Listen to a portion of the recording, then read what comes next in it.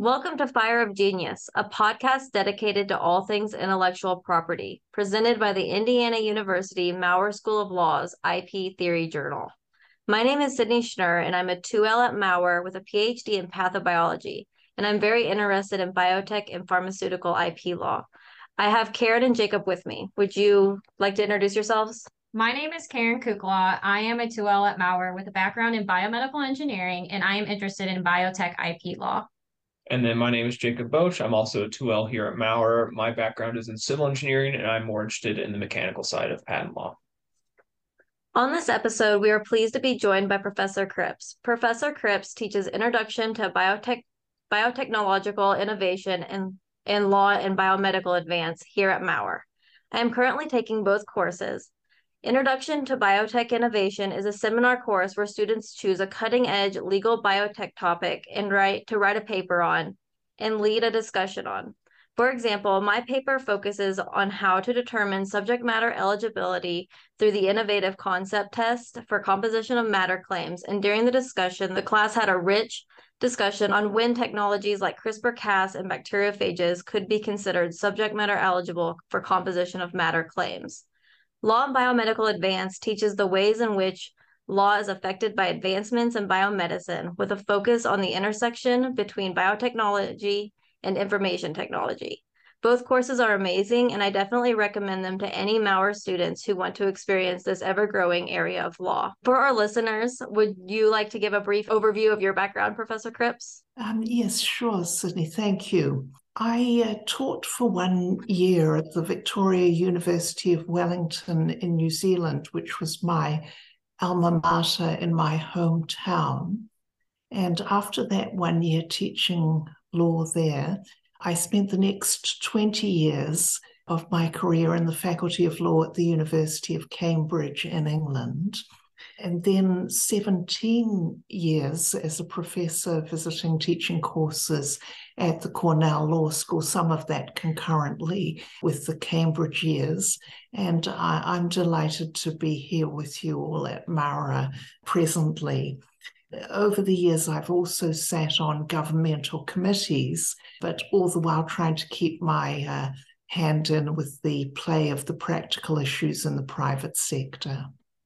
Professor Cripps, what areas of law are involved in biotech today? Well, I think, Karen, one of the reasons I love teaching this area is that I feel the issues, the biotech law issues, cut across really every subject in the legal curriculum, even through to trusts and estates at one level, but more particularly one thinks of the intellectual property issues, patents.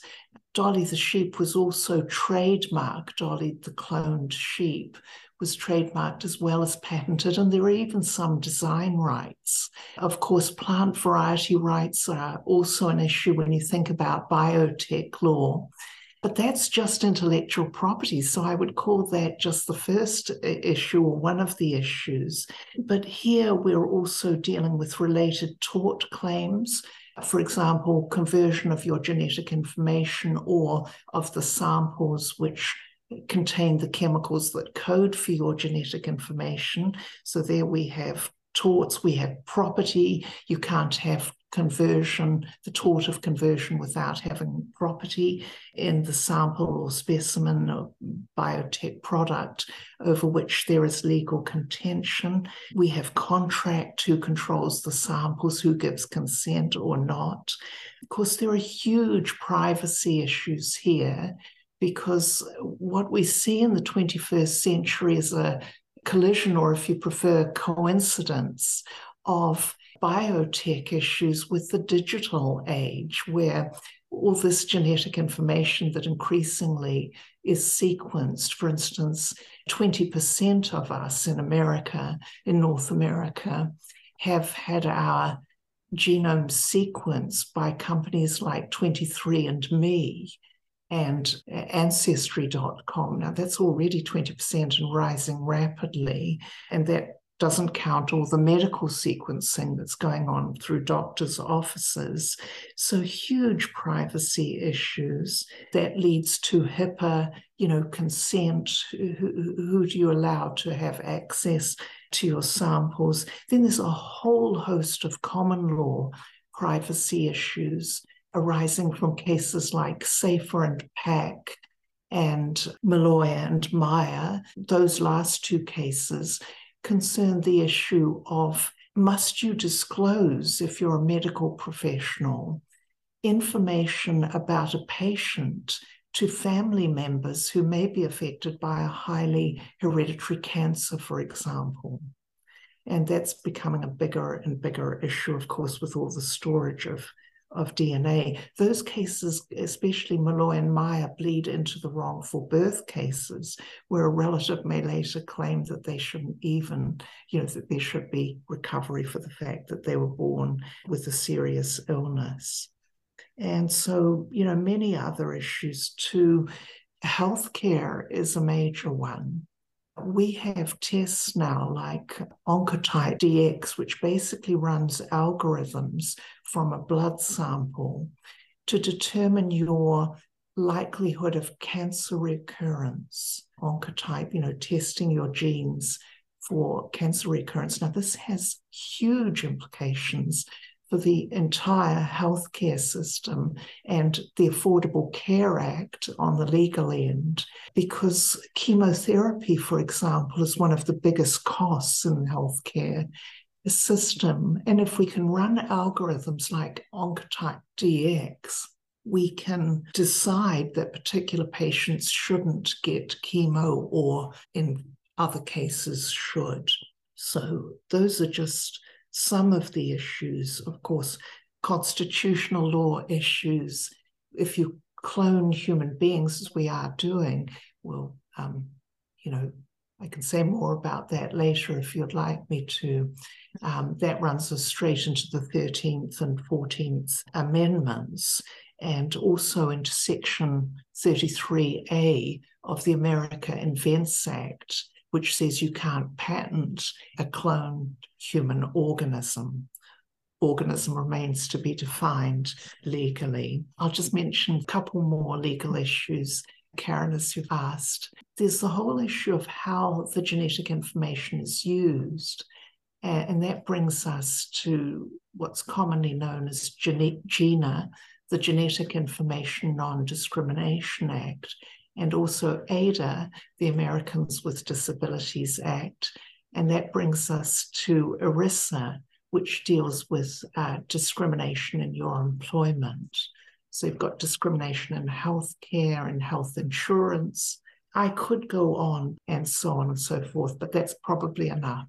So clearly the breadth and depth of biotech law is very, very wide and very interesting. But since we're kind of interested in patent law, we're curious about how patent law specifically is different for biotech innovations. What sort of hardships do inventors have in this space when they're applying for and enforcing their intellectual property?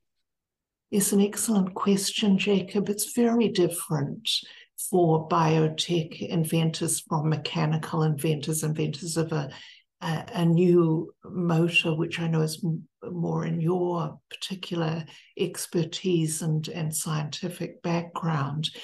For example, genetic engineers and biotechnologists have to contend with the fact that their patent product applications for patents may be self-replicating, may be actually reproducing.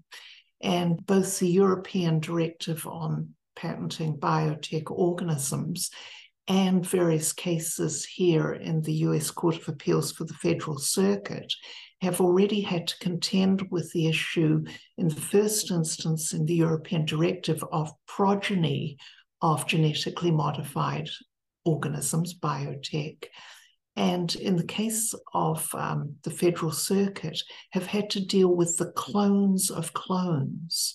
So when a creature is cloned and then a clone is produced of the clone, does the patent attach or the patent claim to the clone of the clone, or the separate entity, the progeny of the clone, because of course the clone of the clone is different from the progeny of the clone. So you've got that issue. And then your question raises interesting issues of enforcement. And we saw the grave difficulties that arose after the decision of the Supreme Court in the Myriad Genetics case. There, the court decided by a margin of 9-0 that Myriad couldn't patent breast cancer gene mutations just because they had isolated those BRCA1 and BRCA2 breast cancer mutations. But in a part of the judgment, Justice Thomas held that the cDNA, also known as the complementary DNA, he felt that could be patented. Now, as soon as that case was decided, the person holding the patent on those breast cancer mutations tried to enforce just that narrow part of the judgment, the only part of the judgment which seemed to go in the favor of the corporation, the part of the judgment relating to the complementary cDNA.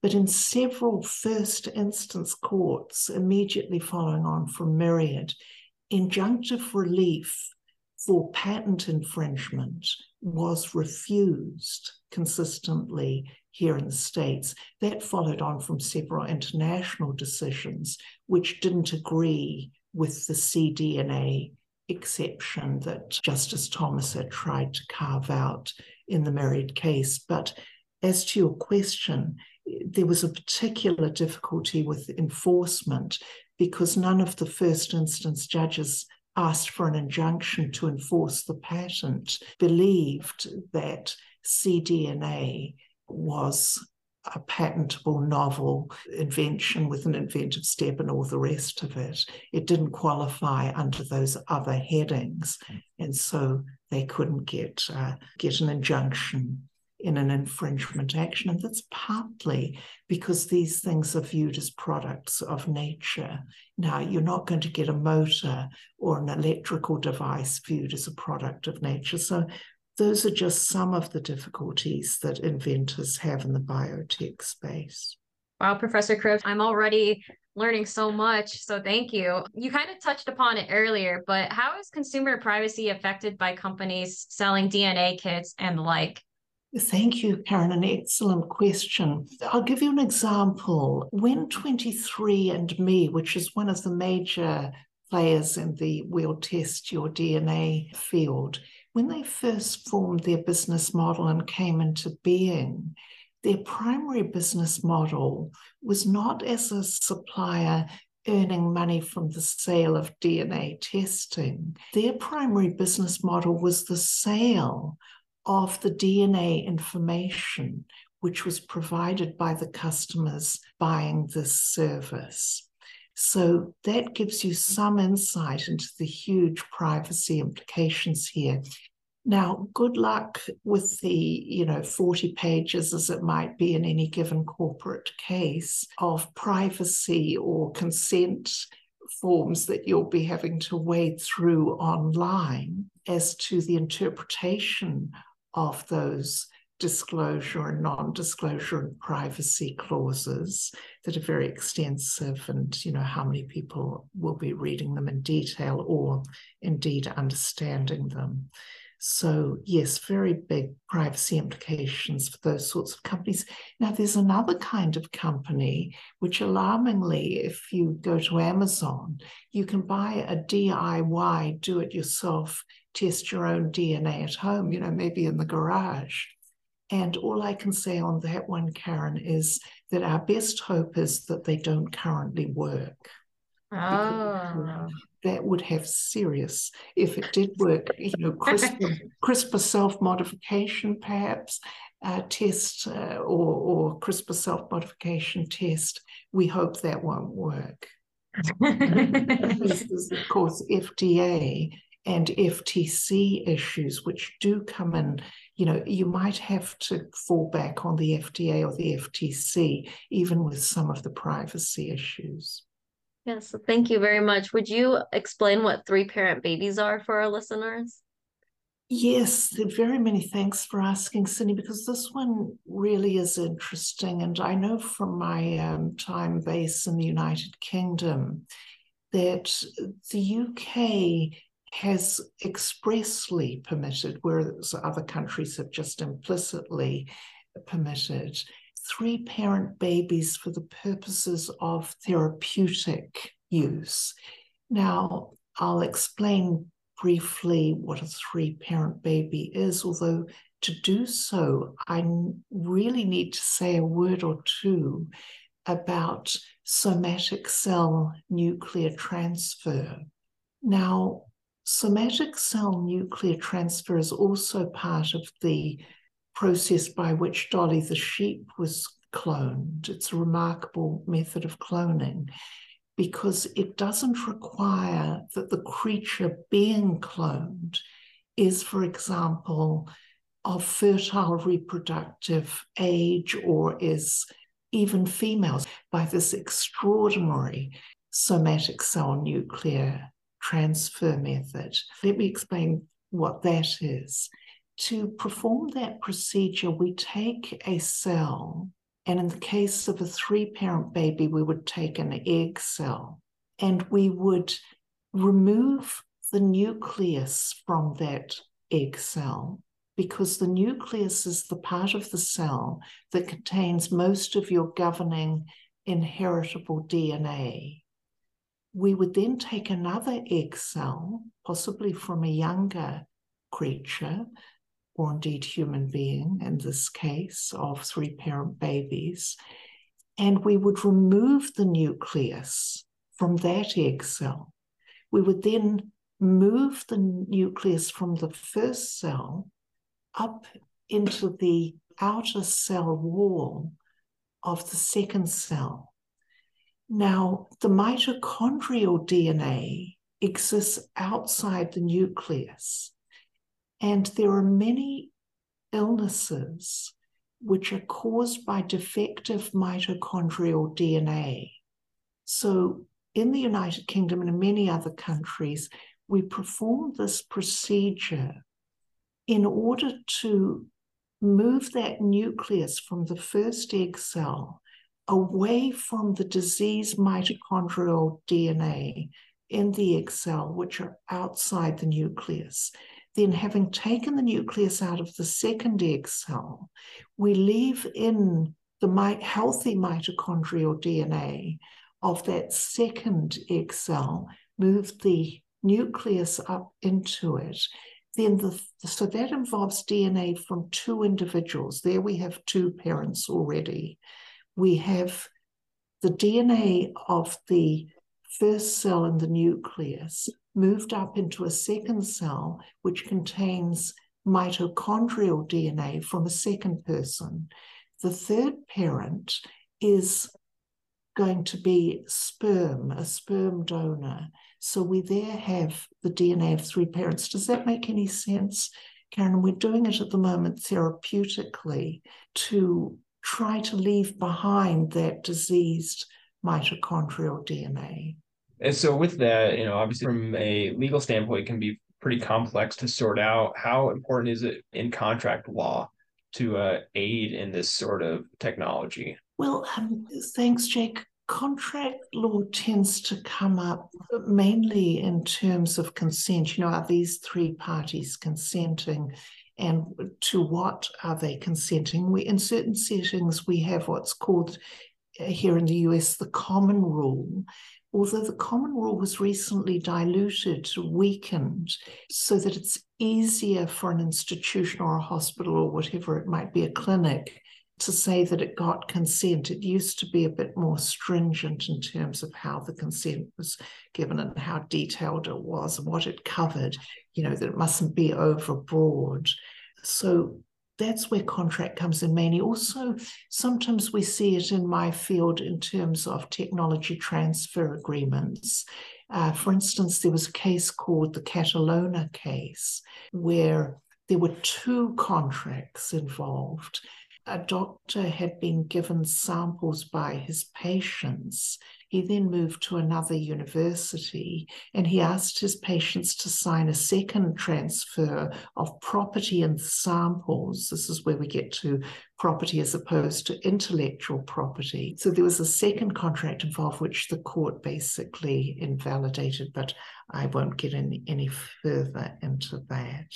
Do you think that there will be more laws on technologies like three-parent babies in the future? And if so, what do you think these laws might look like? Thank you, Sydney. I'm very glad you asked that because I would like to see, often as a lawyer, I'm asking for more regulation, more, paying attention to this risk and that risk. But in the very area that you've all raised about the three-parent babies, I would like to see the United States adopt a more liberal position in order to allow this therapeutically to, help couples or individuals who are dogged by these mitochondrial illnesses. And I can foresee other very beneficial applications down the line. At the moment, the United States, unlike many other countries, has an FDA ruling which has been interpreted, perhaps controversially, to ban this kind of work in the United States. So I'd like to see that regulation clarified and become more permissive towards therapeutic uses of the three-parent baby, the mitochondrial DNA techniques. Thank you. Would you explain the importance of being able to clearly differentiate technologies as a lawyer, like somatic cell nuclear transfer and artificial embryo twinning? And then with that, what biotech case do you find most interesting? And would you give a short description of the case?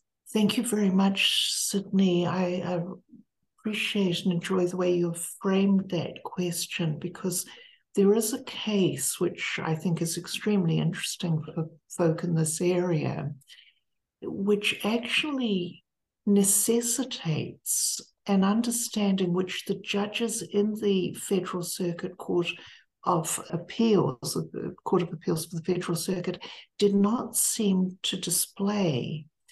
And the case I'm thinking of is the Roslin case, which flowed internationally, but I'm talking about the US limb of the proceedings. Patents, of course, are merely territorial, but if you've obtained patent protection in more than one jurisdiction, you're going to have an international series of litigations. And that's what happened with the 53 patents obtained by the Roslin Institute in Scotland on Dolly the sheep. We'll set aside the trademarks for some other time. These were litigated all around the world and before the US Court of Appeals for the Federal Circuit on appeal, obviously. Now, in that case, it didn't seem to me that the court fully understood the really rather dramatic scientific difference between cloning a sheep or indeed a human being by what you referred to just now, Sydney, from your own PhD in biotech background and considerable experience in that field, what you referred to as embryo splitting or embryo twinning. That is just where, for example, in a human in vitro fertilization clinic, ever since the early 1990s, we have just literally shaken up embryos to cause them to split, which mirrors closely the process by which identical twins happen in nature. We just give it a little assist by shaking up an embryo until it splits into two and then continues its way, the two pieces dividing, multiplying rather. That is embryo splitting, cloning by embryo splitting or embryo twinning. And as I say, we've been doing that around the world, including in the United States, with human beings since the early 1990s. Now, the other method of cloning, which we just spoke of a moment ago in relation to somatic cell nuclear transfer, which was the method used on Dolly the sheep, who, just like us, is a mammal, and which has also been used to clone our nearest cousins, or should I even say siblings, the orangutans, chimpanzees, and gorillas, who are great apes just as we are in the animal kingdom. These have all been cloned by somatic cell nuclear transfer. And in terms of your question, Sydney, you don't need a female of reproductive years for the somatic cell nuclear transfer cloning, whereas you certainly do need that for the embryo splitting or embryo twinning. So that is one major difference. Now, to bring it forward and show its importance in the Roslin case, in the Roslin case, a number of very interesting issues arose before a patent appeal court. Basically, three main grounds for the argument. The first was that Dolly the cloned sheep, these patents weren't valid because Dolly was just a product of nature. Secondly, there was an argument, well, her mitochondrial DNA, in all the ways we've just looked at, was different from that of a conventional sheep. You know, there was a mixture of DNA from one sheep and mitochondrial DNA from another. Then there was an argument based on the biotechnology of epigenetics, that time and even the position of Dolly in the womb, in the surrogate mother sheep womb, had led to epigenetic differences to which a patent could not attach. And furthermore, that the Roslin Institute, in the eyes of the patent appeal court, had not claimed the epigenetic differences, had not claimed in its claims, as opposed to its specification in the patent, had not claimed those differences, which in the court litigation it was saying made Dolly markedly different from other sheep. But why I think the court did not have a clear understanding of the somatic cell nuclear transfer technology is that the court kept stating Dolly is identical to the other sheep, identical. They kept using that word. Now, as biotechnologists, we know that Dolly was not identical because of the mitochondrial DNA, because of the epigenetics, and even to a smaller extent because of the third argument, which was based on a time delay between cloned creatures. You know, the clone starts out at age 1 day after birth, whereas the creature from which it is cloned, in the case of Dolly, was 6 years old. But by repeatedly stating that Dolly the sheep was identical, the court seemed to base its conclusion that the patents were invalid on a mistaken or an incomplete understanding of the science. And with understanding the science and everything and looking at experts in the field like yourself or Sydney, how can law students and lawyers do a better job of making sure better laws are made around biotechnology in the future? Well, thank you, Jacob. I think one of the ways is for lawyers, law students, law professors, and judges to appreciate the interconnectedness of these issues. And I think you all have done a great job in that way with the questions you've asked. You know, you started by asking what legal subjects, you know, Karen was asking what legal subjects does this cover? What does it cross in a lawyer's lexicon of subjects? And just about all of them, you know, maybe we're attacking, as in the case of Moore and the Regents of California, or the Greenberg case where the children had the genes for Canavan's disease, or the Catalona case. We're using torts in those cases rather than intellectual property law. And I think if students, professors, and judges understand more, you know, we may be dealing with conversion, we may be dealing with the crime of theft, because here, as I mentioned at the outset, we have to relate the law to the actual samples, which to some extent the plant variety legislation does by having seed banks and things of that kind, although the patent system under the Budapest Convention also has microbiological depositories in all the different countries that have patent systems. But to appreciate the interconnectedness of all these issues, and also to think more about that coincidence of the digital age with storage of the information, as well as the storage of the chemicals, the DNA itself, which code for that information. So I think that's something that we could all usefully think about in fresh ways as all of this evolves. And that's not meant to be a pun. And then what are some ways that law students and lawyers can get better at making these technologies more understandable to judges and jurors? That's a great question too. And I'm reminded of the vast international patent litigation that was the Biogen case, Biogen versus Medeva.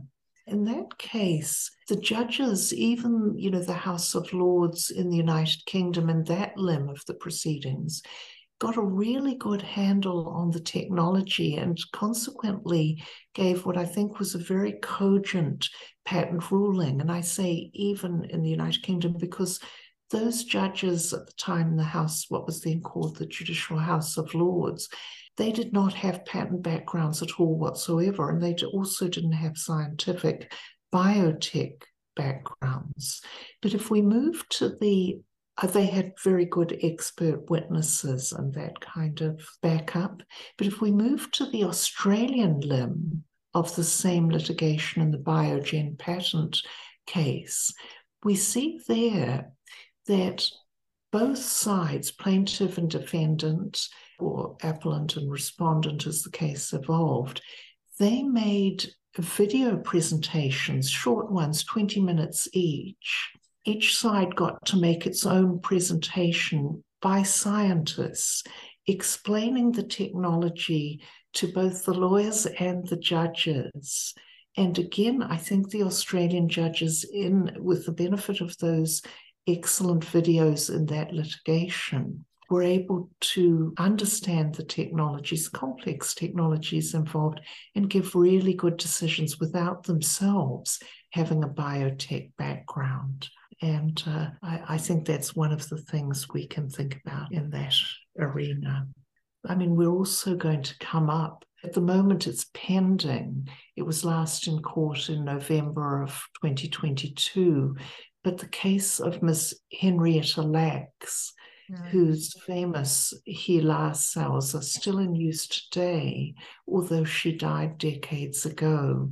Questions arising there of restitutionary remedies, first against Johns Hopkins, which was the first claimant of intellectual property rights in Miss Lacks's extraordinary HeLa, as they've now come to be called after her, cells, and then subsequently the Thermo Fisher Scientific Corporation, which bought the rights from Johns Hopkins. So that should be coming up this year in the courts. And again, these will be very interesting litigations, and we're going to see many more of these, along with those other cases I mentioned in the privacy context, where people are saying that they don't approve of the use which was made of their DNA information, or even of the property in their DNA samples. Thank you very much for joining us on this interview and participating with us. I learned a lot. I always feel like I learn a lot when I go to class and when you speak. So thank you for doing this with us. And I think those are all the questions we have for you today. And our listeners, thank you for joining us on this episode of Fire a Genius. You can follow us on Twitter at CIPR Mauer IPTH, or reach out to us on our website at iptheory.indiana.edu. Thank you for listening, and we hope you tune in again for our next episode of Fire of Genius.